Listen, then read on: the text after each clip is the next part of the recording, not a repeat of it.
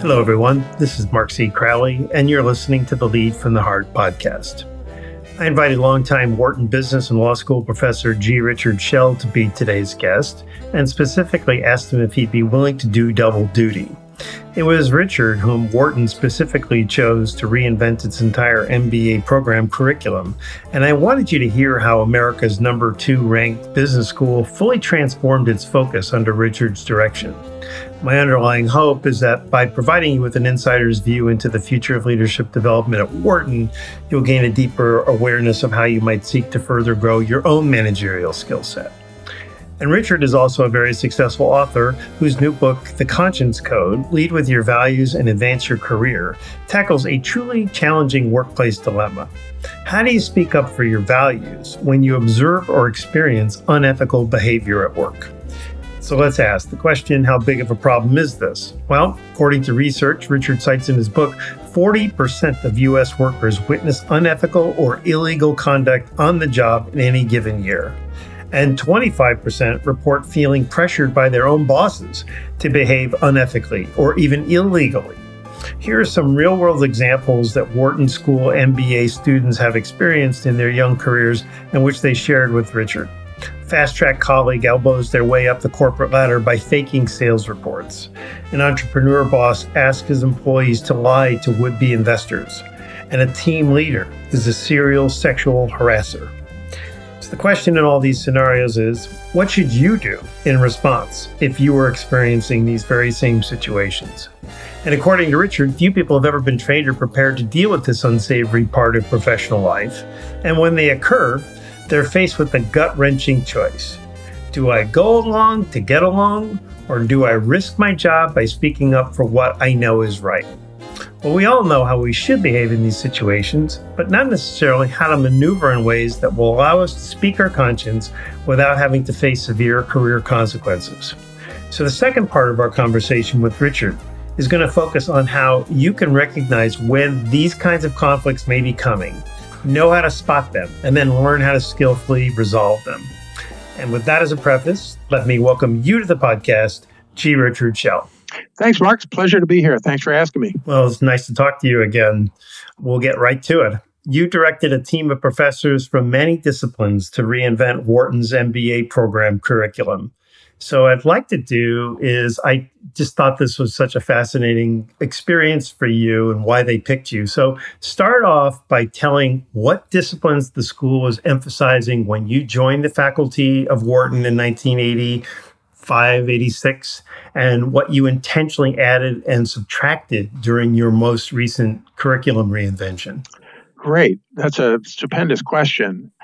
The truth is, when I joined the faculty in 1986, as an assistant professor, I had the mole's eye view, not the top of the mountain. Because when you're an assistant professor in a place like Wharton, you're digging as hard and as fast as you can to get tenure. And so whatever else is happening in the rest of the school, it's a matter of coincidence that you notice it. But I will say this, the first 6 months I was there, I happened to have the good fortune I was a legal scholar, and I had the good fortune to have had a subject that was argued in the United States Supreme Court in the term that was in that year. And it was about securities industry arbitration.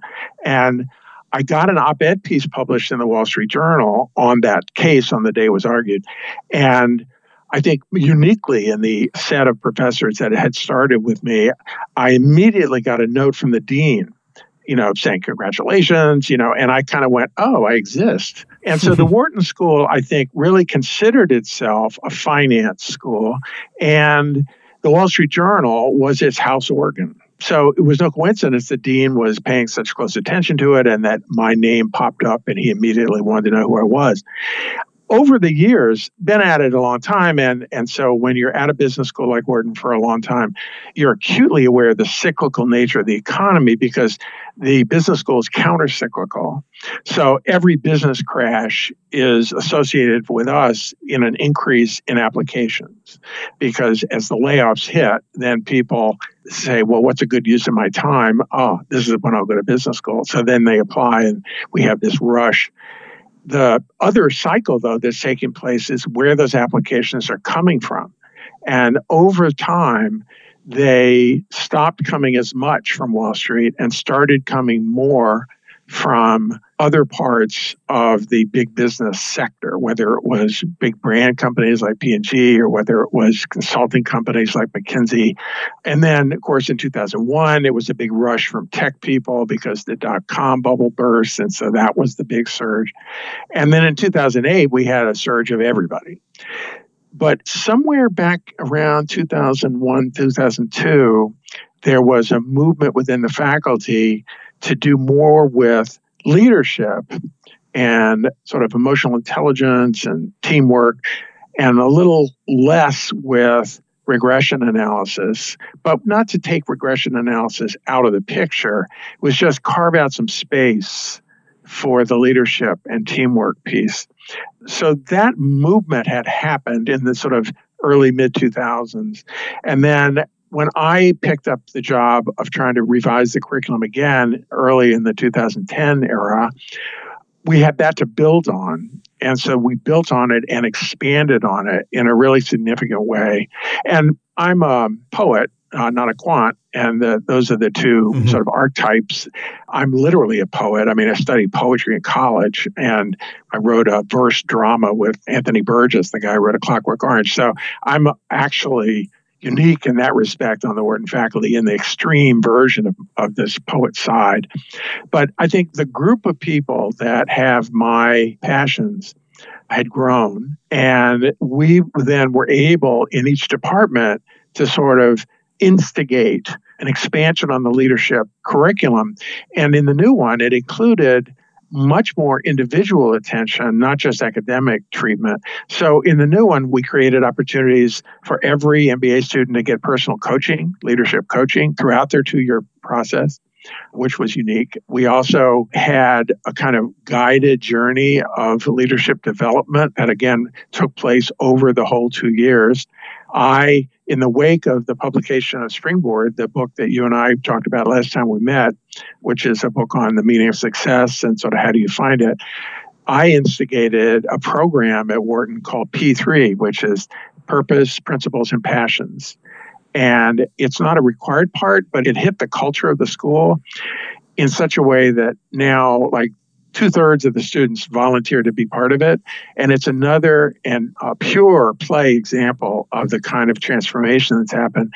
Groups of 6 to 7 MBA students meet for 6 consecutive weeks for 3 hours at a session, and they go through a peer-coached, guided set of queries on who they are, what their long-term goals are, how did their families influence them, when were they happy in their lives and why, what are their long-term aspirations for the value they want to create in their careers.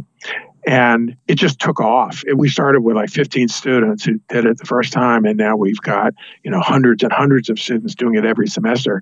And that's just indicative. It's intrinsic motivation, no grades or nothing. They do it on their own time and in their own way. We give them the structure, and it's run through the McNulty Leadership Center, which has grown as part of this. It got an endowment from the McNulty family, and now it's a real steady state operation that just does a whole lot of different leadership activities. So how do you explain this transformation? So you said that it began as a finance school. I think its reputation is as a finance school, as are most MBA programs, right? And you said that you cut out some space from regression analysis to give them, some focus of leadership. This is just 20 years ago. But now you're saying things like purpose, principles, and passions, which is a quantum leap from really focusing on finance. So what's happening? What are you responding to what's happening in the world? Like, how does Wharton decide that these things, you're cutting out a lot more space for leadership is kind of my question. And it's interesting. It's not just that the faculty decided to carve out some more space. I think the students have decided to carve out more space. And so there are probably, you'd ask 10 people, you get 10 answers. But my answer to that question is these students who are coming from the mid-2000s forward are themselves highly aware of the fragile nature of a career in finance. They've seen the dot-com bubble or heard about it. They certainly experienced the 2008 Great Recession. And now they've seen Some of those students that I just finished teaching, they just graduated from college into the 2008 crisis, and now they're graduating into their MBA years in the COVID-19 crisis. So there's something very vivid when you realize how fragile professional life is that I think motivates you to think about what's really important. And what are you going to take with you? So it's partly they've seen that and they've felt it. I think it's also the case that they're more mobile. And I think it used to be you went to Goldman Sachs, you stayed at Goldman Sachs, you were up the ladder to Goldman Sachs, and then you got to be a partner of Goldman Sachs. And that very, very seldom happens now. So there's a sense of your education and your personal development as being a continuous function, not just a degree-related function. And so we teach them and kind of model lifelong learning as what's going to make their life satisfying and fulfilling. And they're coming to us with that craving. I don't know that they've all articulated it that way themselves, but they come and they see these opportunities and they grab hold of them and they come to see that as the goal, if you're going to have a successful life, it's going to include a successful career, but it's not going to include a successful career in either one company or even one industry. And so they're much more entrepreneurial, both because they want to be entrepreneurs, that's another development, but because they think of their career in entrepreneurial ways, even if they're going to navigate within an industry. So how do you see them? So your graduates, let's say 5 years from now, 10 years from now, as a result of how you've changed the curriculum to include what we're talking about here. By the way, giving students individual coaching is brilliant, but you've created a very different curriculum now. What's the outcome going to be? What will leaders look like? These graduates, 5 years from now, 10 years from now, when they're CEOs of organizations, how are they going to behave in relationship to what we've traditionally seen in those roles? CEOs, CFOs, Chief Human Resource Officers, whatever. I think they're going to be much more focused on authentic leadership as a vocation. I mean, I haven't even scratched the surface of stuff that's going on within the student body. I just mentioned the one that I helped to get started. But one of the biggest student clubs now is called the Storytellers Club.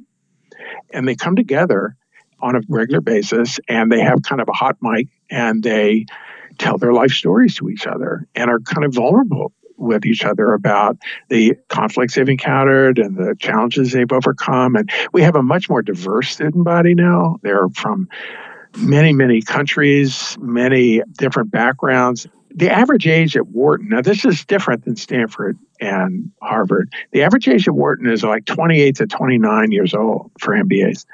The average age at Stanford and Harvard is closer to 25 or 26.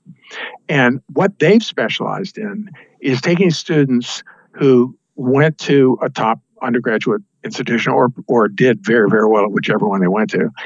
And then they majored in something other than business or economics. And then they work for a couple of years and then they go to MBA.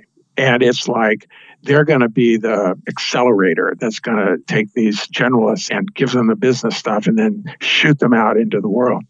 We take a much more international group of students and a much older group of students, and they're mature. I've taught in my classes, former members of the Secret Service of the Israeli Mossad, the people that protected the prime minister over there. They come with combat experience. I've had numerous Navy SEALs and Marine Special Forces officers. They come with children. Yeah, so they have a deeper life experience that they're relating to. They have a little bit greater understanding of meaning.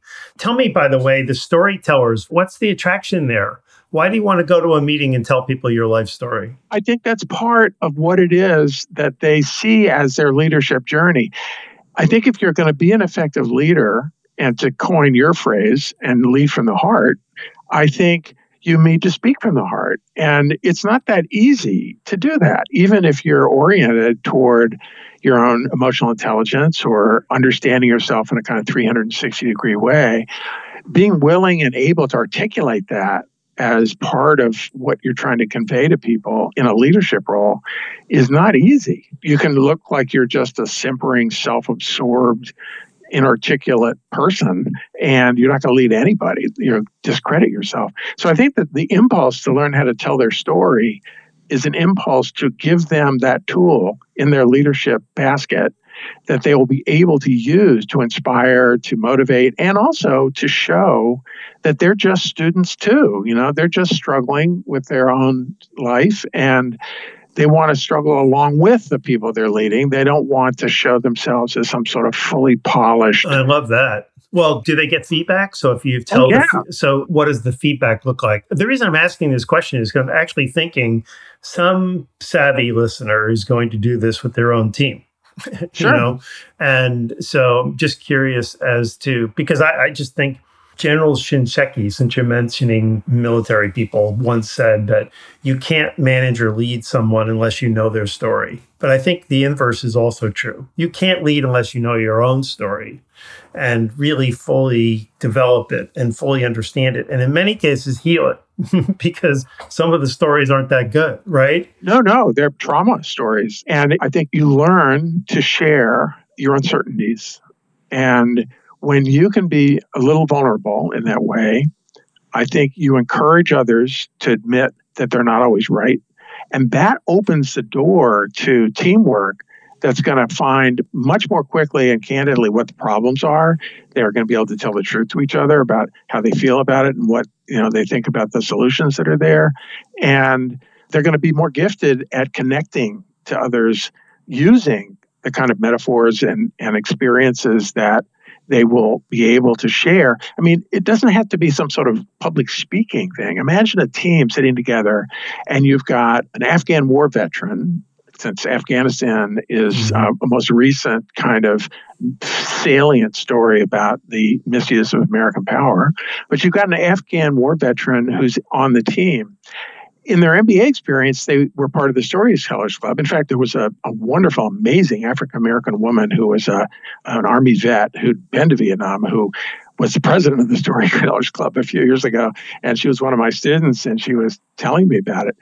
You're in this team, and so you want to make a point. And you can make a point by reference to your own experience in the form of a story that will come across, be vivid, make the case, and do it in such a short way that everybody gets it and it's credible. And it isn't like that data and the analysis is irrelevant, but it's the meaning of the data that people need to know about. Once you got the data on the table, that's only a third of the journey toward a decision. You've got to figure out what the data means. We didn't always think like that, though, in business, right? The data is the data. Yeah, no, that's the end of the argument. I like to say the data is only just one part of any argument, and it's not the final part of it. So the students today are coming with all this experience, they're coming with these aspirations, and they're coming with a sense of life as a journey where it just keeps going. It's not a mountaintop and you get there and then that's it. Okay, I'm done. You mentioned African Americans, and it made me think your new dean is not just a woman, but she's also African American, which I think is making quite a statement about your university. Yeah, and she's a leadership scholar to boot. Tell us about her. She's a very interesting, articulate, and charismatic person in her way. She's not charismatic like, she gives motivational speeches. I've been department chair for the last 10 years and been at a lot of meetings with her over the COVID emergency because the university was changing the course on us about every 3 months, and we had to process what to do next. She's understated, and she's thoughtful, and she's not afraid to tell her story.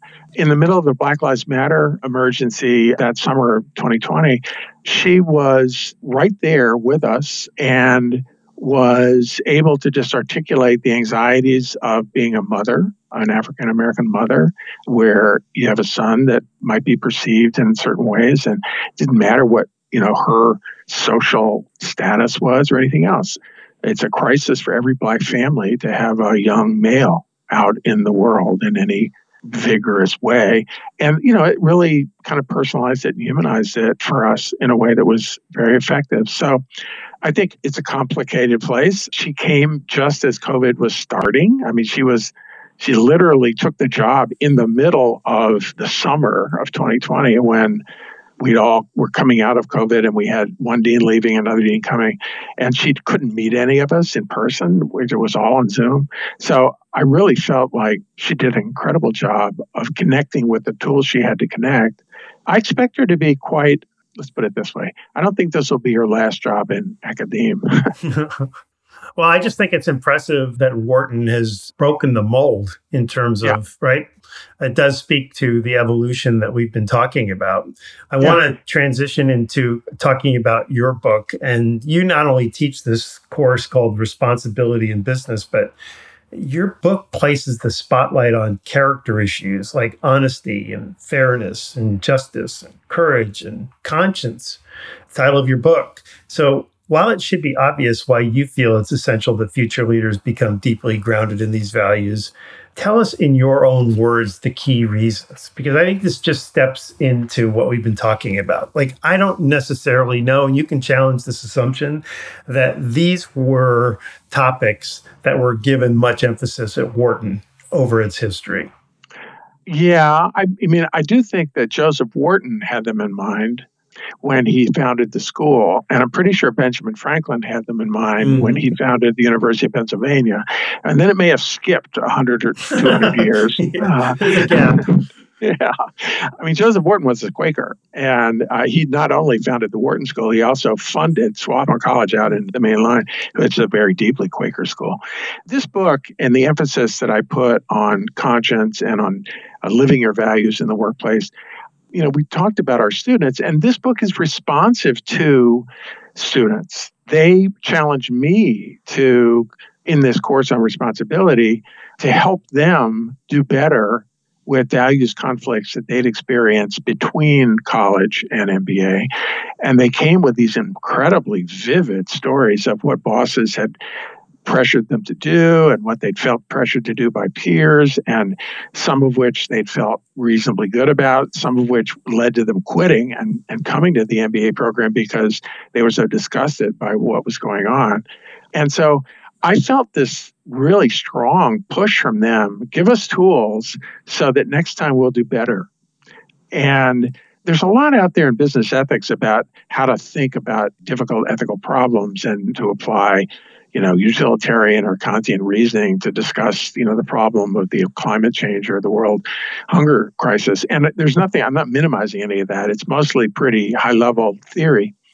But what I felt was what was missing was a practical, blow-by-blow manual that you could turn to when you know that the sales manager is hitting on the summer intern, and the summer intern is shy and conflict averse and very unwilling to make an issue of it because she doesn't want to lose the opportunity to get a job offer. And there you are with this knowledge, and what do you do? And it requires organizational intelligence. It requires the ability to communicate effectively with both the intern, with others in the organization to try to make sure that this guy gets stopped. It requires a commitment to knowing what's important. And, sexual harassment is a wrong, and we all disgusted by it. But the thing that I urge people to keep in mind when they have a values conflict like that at work is, hey, it's your duty to protect not just the person who's the victim, but all the future victims that are going to become victims if you don't do anything.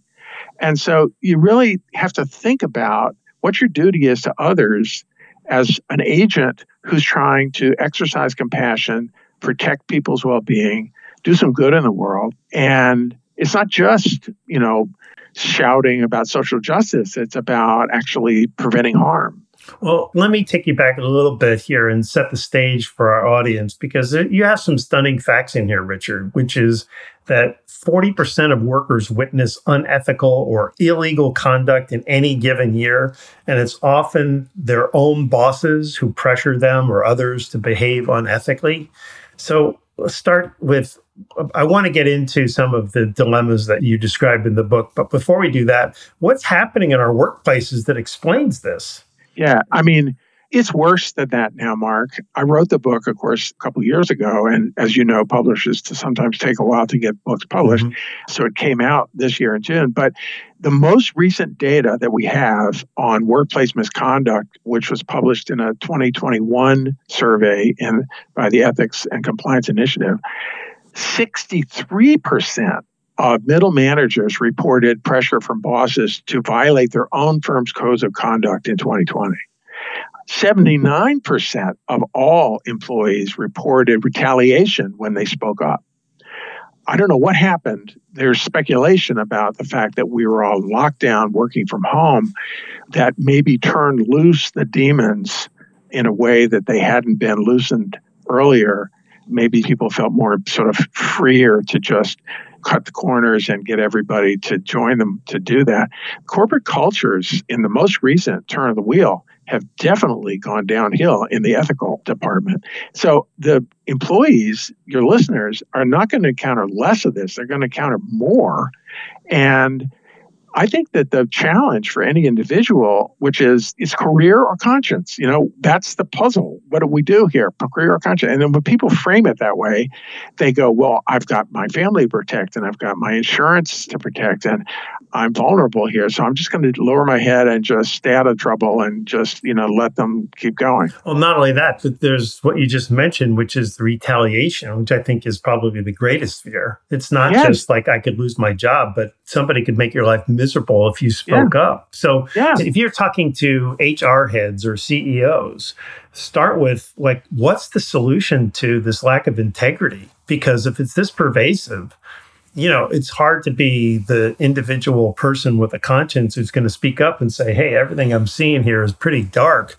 That's not going to be supported very well in a culture that's, right? Yeah, no, that's corrupt. I think the options break down to look away, walk away, try to be creative and make the problem go away, or face the problem and lead the revolution.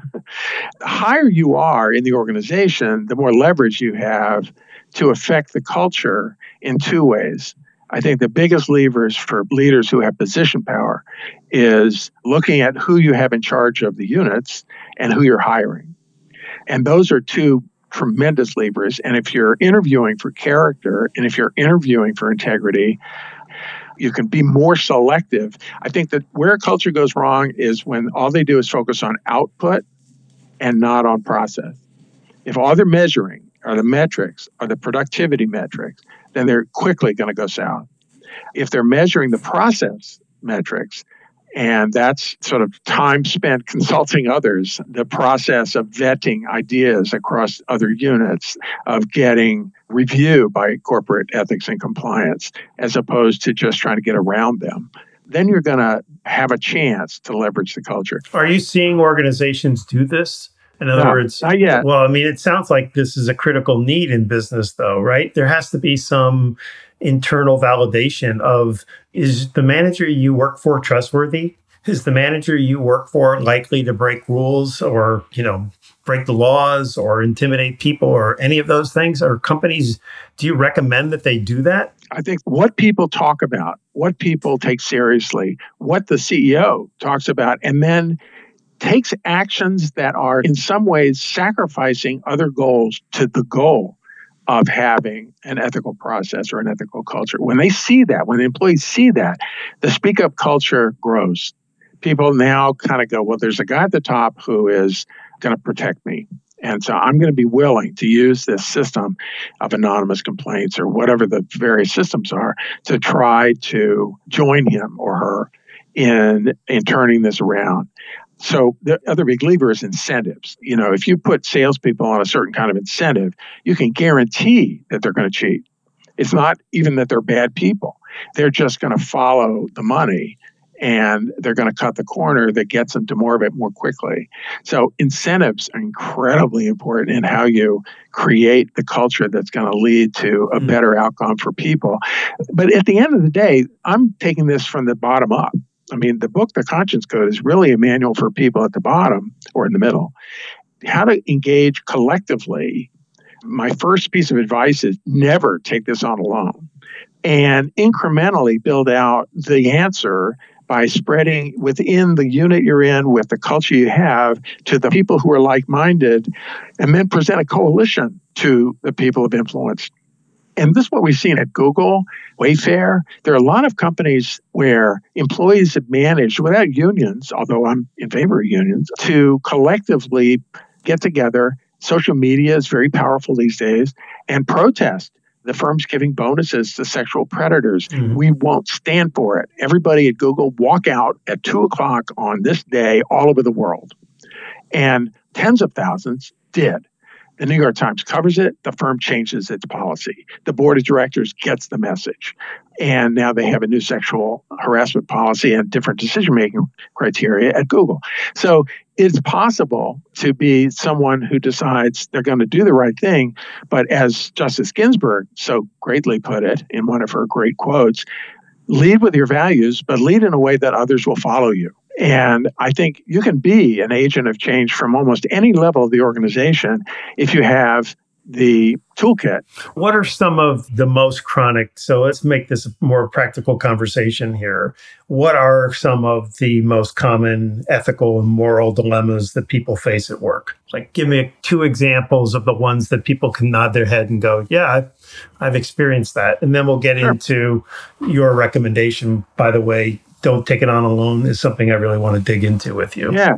So, I mean, the classic ones that I hear the most from in the classroom, I have a whole file that's just sexual harassment and assault.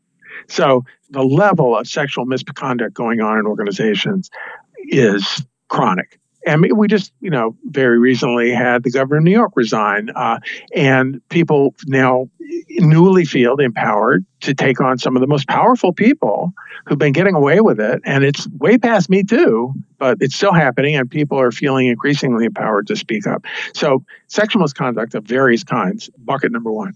I would say bosses pressuring employees to cut corners in ways that the employees know are wrong. This could be private equity company that's asking an associate to produce a misvalued report on the portfolio of the company because they're raising money and they don't want to reveal that the current portfolio actually has some value losers. So they delay the revaluing until after the fundraise so that they can then mark them down afterwards. They could be reports where they're falsifying data for a client if they're consulting to show better performance or better metrics on internet advertising, for example. There are a lot of really vague, hard to metricize items that people get paid for. And bosses in firms facing perverse incentives and deadlines, and I'm not saying these people are bad people, they're mistaken and they've lost their way, are pressuring others down the line to misbehave in ways that are fraudulent. And those are 2 very common ones. So how do you become what you call a person of conscience? So how do you convince someone to be this person of conscience when, like you said a minute ago, they need a job, they need the income, they need the benefits, they don't want to lose their career because they stood up and got punished for it.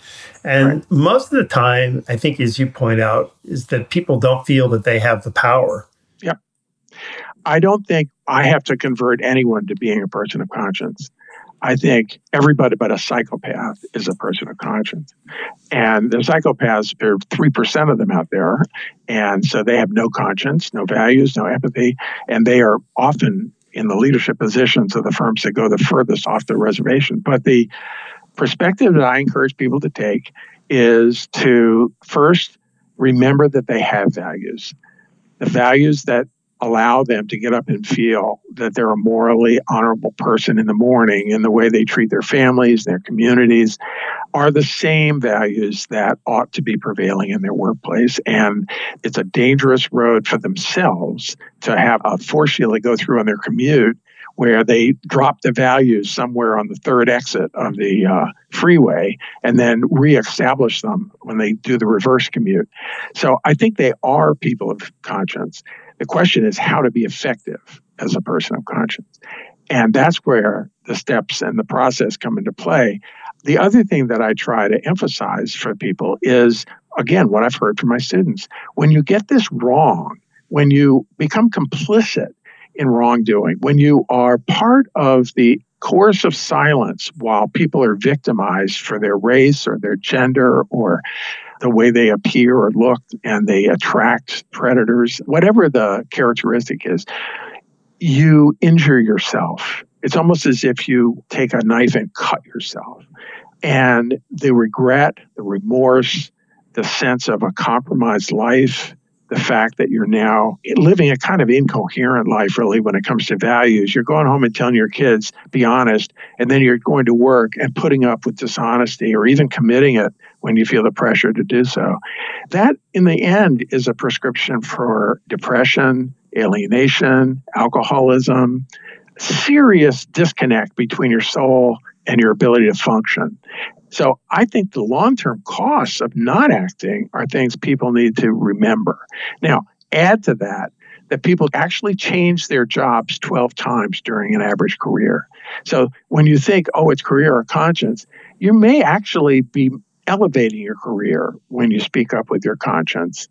For two reasons. One, it could be that within the organization, you've got a bad boss, but you've actually got a pretty good culture, and your actions will resonate with the larger culture, and you'll be elevated for having pointed out that this Have you seen that happen?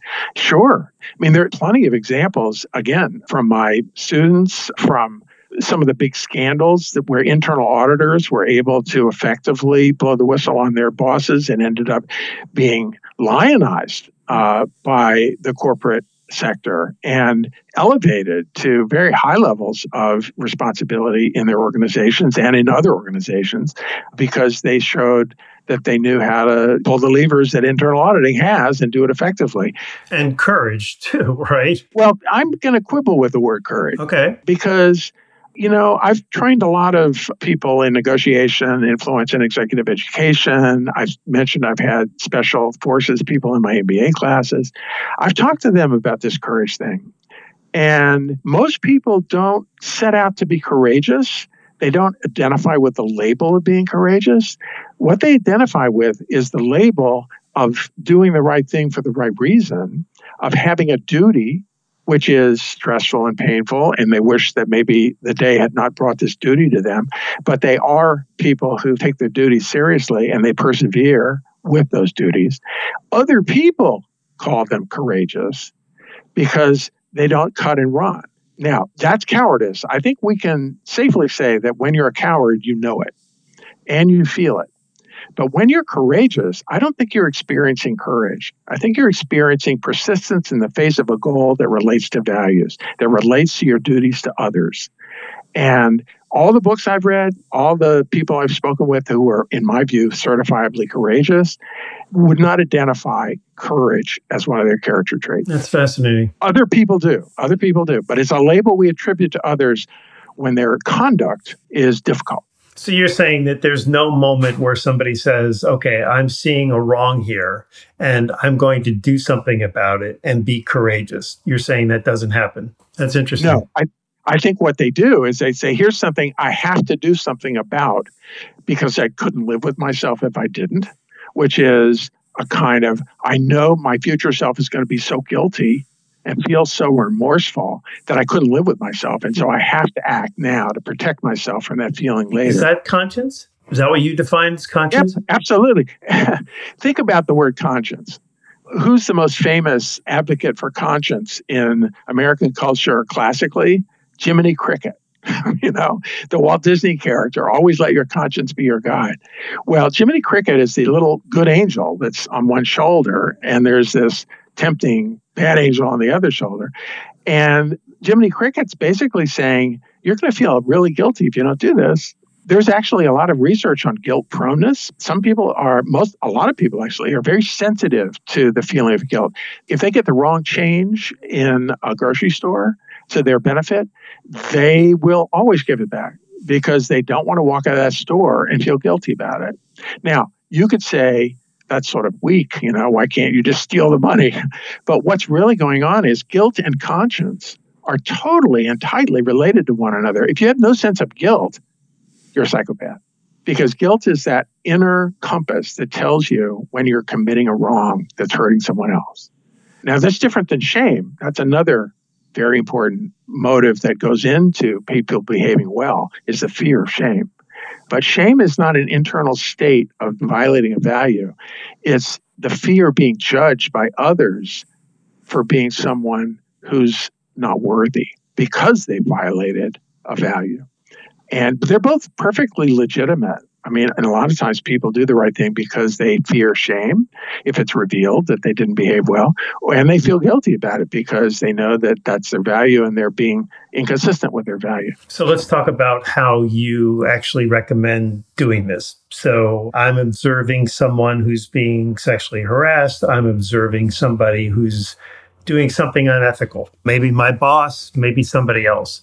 One of the tips that you had that I think is brilliant is that you find somebody else to go in with you. So if you're going to speak up, find somebody else who agrees with you so that it's two people, not one. Speak about that, and then any other of the most important things that people should be thinking about if they're going to raise their voice. Sure. I think the most important single thing to start with is something I've come to call the OODA loop. It's a process. It's a 4-step, actually a 4.5-step process that once you know that you've got this puzzle, what am I going to do? I know something's wrong. What am I going to do? You don't just feel the anxiety and isolation and fear of consequences of that moment. You will feel those things. But then you say, okay, there's a process, and it starts with OODA. O, observe what's going on. So that means you have to actually turn and face it. There are a lot of rationalizations that immediately kick in where you want to turn away and not see it. So the first thing you have to do is own up to looking at it, which also means you can gather some evidence, which, you may be mistaken. Maybe what you perceive to be some value violations actually not at all. So you observe.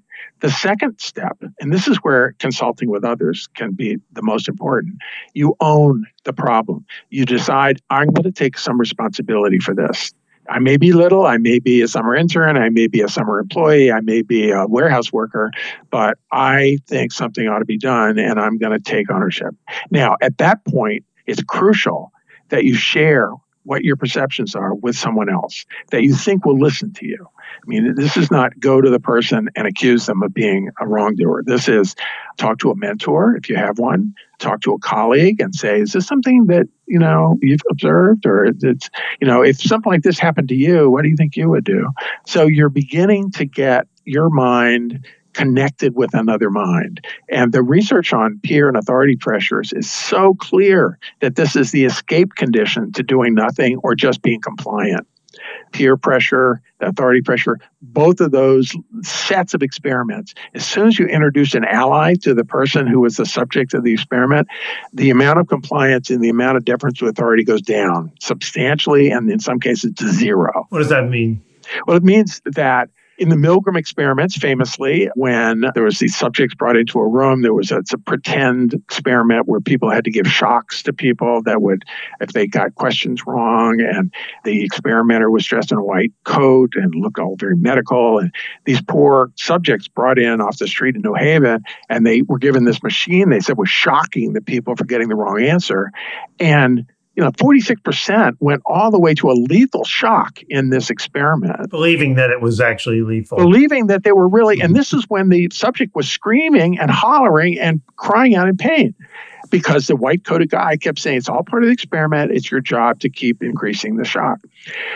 They introduced, and there were 47 different versions of this experiment. The most famous is just the person alone.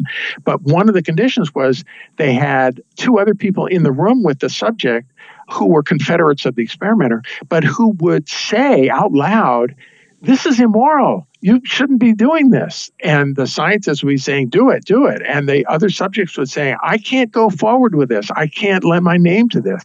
They were supposedly part of the experiment too. They were like pulling other levers, but they were programmed to say this was wrong. And when they put that condition on, nobody went to the lethal level. They all quit. So what you have is this condition where there's a social experience of camaraderie, of a fellow feeling of, me too.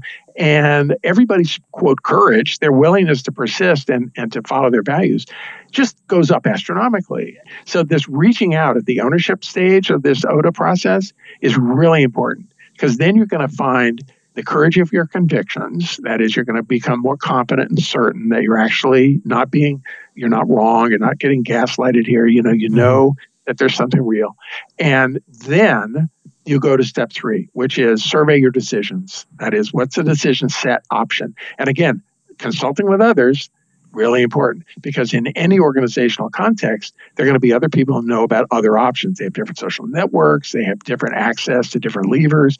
And so even as a warehouse employee, you go and talk to a colleague and the colleague says, this supervisor is a really good guy. You want to talk to him. Maybe. And you go, well, will you come talk to him with me? Sure. Let's go both talk to him. So now we've got one option, talk to the supervisor. Then there may be other options. There's a formal complaint procedure. There's an anonymous tip line. There's all the different things that might be out there, but you got to find them and make a list. And then consult and make a decision about what the right thing to do is, what the best thing to do is under the circumstances. And then you go to the A of the OODA loop, and that's act, take action. So you made your decision, you surveyed your options, you took the action, you talked to the supervisor, and now the loop, OODA loop, the loop is adjust. What does the supervisor tell you? Okay, let's go back and reset this whole little wheel and keep moving forward. These values conflicts are not one-offs. It's more like a campaign than it is an event. And so you just have to be patient and small steps, work the process incrementally, and do your best to find the best option that'll fix the problem so that the injury stops or the fraud stops or reports get reviewed by another set of eyes or ethics and compliance becomes part of the process instead of getting ignored. How do you keep your emotions in check in this process? The book is called The Conscience Code, Lead with Your Values, Advance Your Career. So I believe that done well and done effectively, you protect your job and you actually gain credibility. So I think the fact that you've got allies and you get good information increases your confidence, which then increases your conviction and makes you more persuasive. I teach persuasion, and Lyndon Johnson once said, what convinces is conviction. And so you become a more credible messenger as you gain more context and information and practice talking about this problem in a way that's congenial and not just threatening to people. And as the book goes on, I talk about a lot of different tools that people can use depending on the circumstances, and one of which is engage in constructive dialogue about the issue, not just confrontation. Do you have to be a leader to do this? No. I think you have to be willing to lead. So again, I think of leadership as a verb, not a noun. Mm-hmm. And so when you're taking responsibility for something and advancing it, you are leading. Now, you may not have a job title that suggests you're a leader, but at that point, you're leading. And I think that when you're done with this campaign, maybe someone else will say, wow, Mark is a leader. Look at the way he handled that ethical conflict with the sales manager. But Mark, you may not think of yourself as a leader. You may think of yourself as an accountant again, and you're just a person of conscience who took initiative because you felt it was important for the organization to make sure that they got this right. That's exactly why I asked the question, because, sometimes people think, well, hey, I'm just lowly me. I'm not a manager or supervisor or vice president or whatever. So is the organization going to take me seriously? Right. I think one of the barriers to being an effective person of conscience is letting your role limit you. So I talk about it in the book. Mm-hmm. Letting roles limit you is a self-imposed limitation on speaking up for your values. You may be low. You may be unimportant. Okay, your job is to get this issue to someone who isn't low and who isn't unimportant, who you can hand the problem to, and do it in an effective way so you're protected and the problem gets solved. So it's a way of defining the problem. As an owner of the problem doesn't mean it's your job to fix it. It means it's your job to give it to the person who can fix it and persuade them that it's their job to do it. And, in my work at the University of Pennsylvania, at one point I was several years engaged in getting the university to not build a wall around the university. There was a big crime wave in West Philly, and some bright lights, and the board of trustees said, well, here's an answer. We'll build a wall around Penn. That'll take care of it.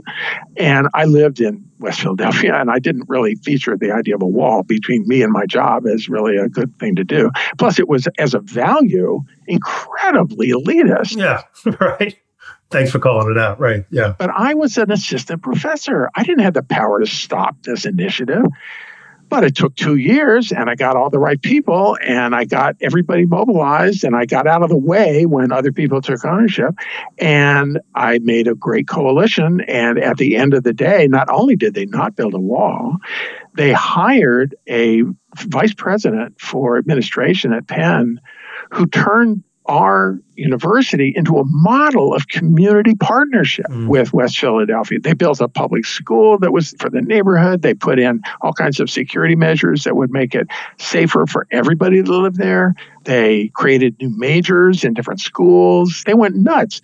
And I was like a little engine that could down the bottom of this whole thing. You didn't tell this story in your book. This is pretty great. Yeah. It's really wonderful. Bravo. Yeah, well, I teach negotiation. I teach all this stuff about organizational change, and I practice it. I was a lawyer before I came to Wharton, and I came to Wharton late, so I was a grown-up when I got there.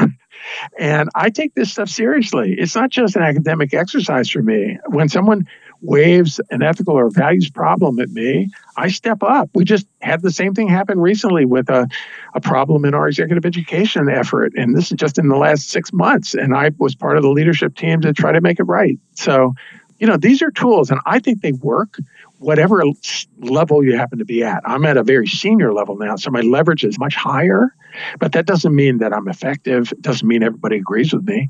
But even when I was a lowly assistant professor, I actually got a reputation in the middle of that initiative. They called me the Dean of West Philly, even though I was an assistant professor, because I was so annoyingly persistent about this. Well done. Richard, we have a podcast tradition where we briefly break away from the discussion and transition into what we cleverly call the heartbeat round. And what I'd like to do is ask you a dozen or so questions about your life philosophy and influences. And in this time, have you answer each one with a quick, instinctive answer. In other words, in a heartbeat. You ready to play? I'm ready to go. All right. One thing this past year and a half has taught you. Family first. Your definition of success. Be yourself. A song from the 1960s you think remains especially relevant today. Let it be. A leader from any era you greatly admire. Benjamin Franklin. One book from any genre you believe everyone listening in should read. Influence by Robert Cialdini. A prediction about the future you're pretty certain will come true. It's not going to get better unless we make it better. A lesson you wish you'd learned much earlier in life. Read. A trait you most admire in other people. Honesty. One value every company should embed into their culture. People first. Amen. The quality that derails the most leadership careers. They lose sight of the true goal. Your synonym for the word heart. Passion. What currently ranks number one on your bucket list? I want to create a program for nurse managers to help them be better at conflict management. And one thing you wish you could teach every workplace manager around the globe. Believe in yourself. Richard, I've done this probably 75 times, and I don't think I can count on one hand the number of people who actually gave me heartbeat answers. It's so tempting to explain your answers, and you did it with great discipline. So thank you very much. This was great. And some really clever, very interesting answers. So thank you for going through that with me. Sure, Mark. It's my pleasure. It's a Zen exercise. You got to listen to your heart. Hear, hear. Well, Richard, before we go here, one of the things that I like to do is to ask my guests if they could leave the audience with one small piece of insight that they can take away and mull over at the end of the podcast. So what would yours be? I go back to something we've talked about, but I just think is really can't think about it and iterate enough. In addition to whatever your professional role may be, whether you're a lawyer or manager or a tech exec or an entrepreneur, never lose sight of the fact that you're a person of conscience. So you're a person of conscience who is an entrepreneur, a person of conscience who is a tech exec. And if you remember that, then when something happens, instead of saying career or conscience or focusing on your anxiety, you just have to ask yourself, what would a person of conscience do in this situation? And when you ask that question, the answer usually is do something. And then the question is what? And then you're off to the races. So I think remembering that you're a person of conscience as part of your core identity is the one thing I'd leave your listeners with. And we will leave it there. Thank you so very much. On behalf of my audience, it's wonderful reconnecting with you. And thank you so very, very much for joining me, Richard. Thank you, Mark. It was a pleasure. As many of you know, our goal with every episode is to reinforce the thesis that leadership which intentionally balances the mind with the heart yields infinitely greater performance. And that this message now resonates so strongly with people all around the world shows just how anxious all of us are to see organizations make the big pivot and embrace management practices that are known to be more suitable to the needs of our 21st century workforce. So I want to thank you very much for reading my book, Lead from the Heart, and especially for tuning in and introducing us to your friends. The expansion of our audience is the most valuable metric we have to validate that our podcasts are helpful and worthwhile. And so you very much play a huge role in motivating us to continue. And as always, I want to thank my wonderful team and key supporters, which include Ken Boynton, Susan DeRoche, Carrie Finnessy, and my sound engineer and editor, Mr. Eric Oz.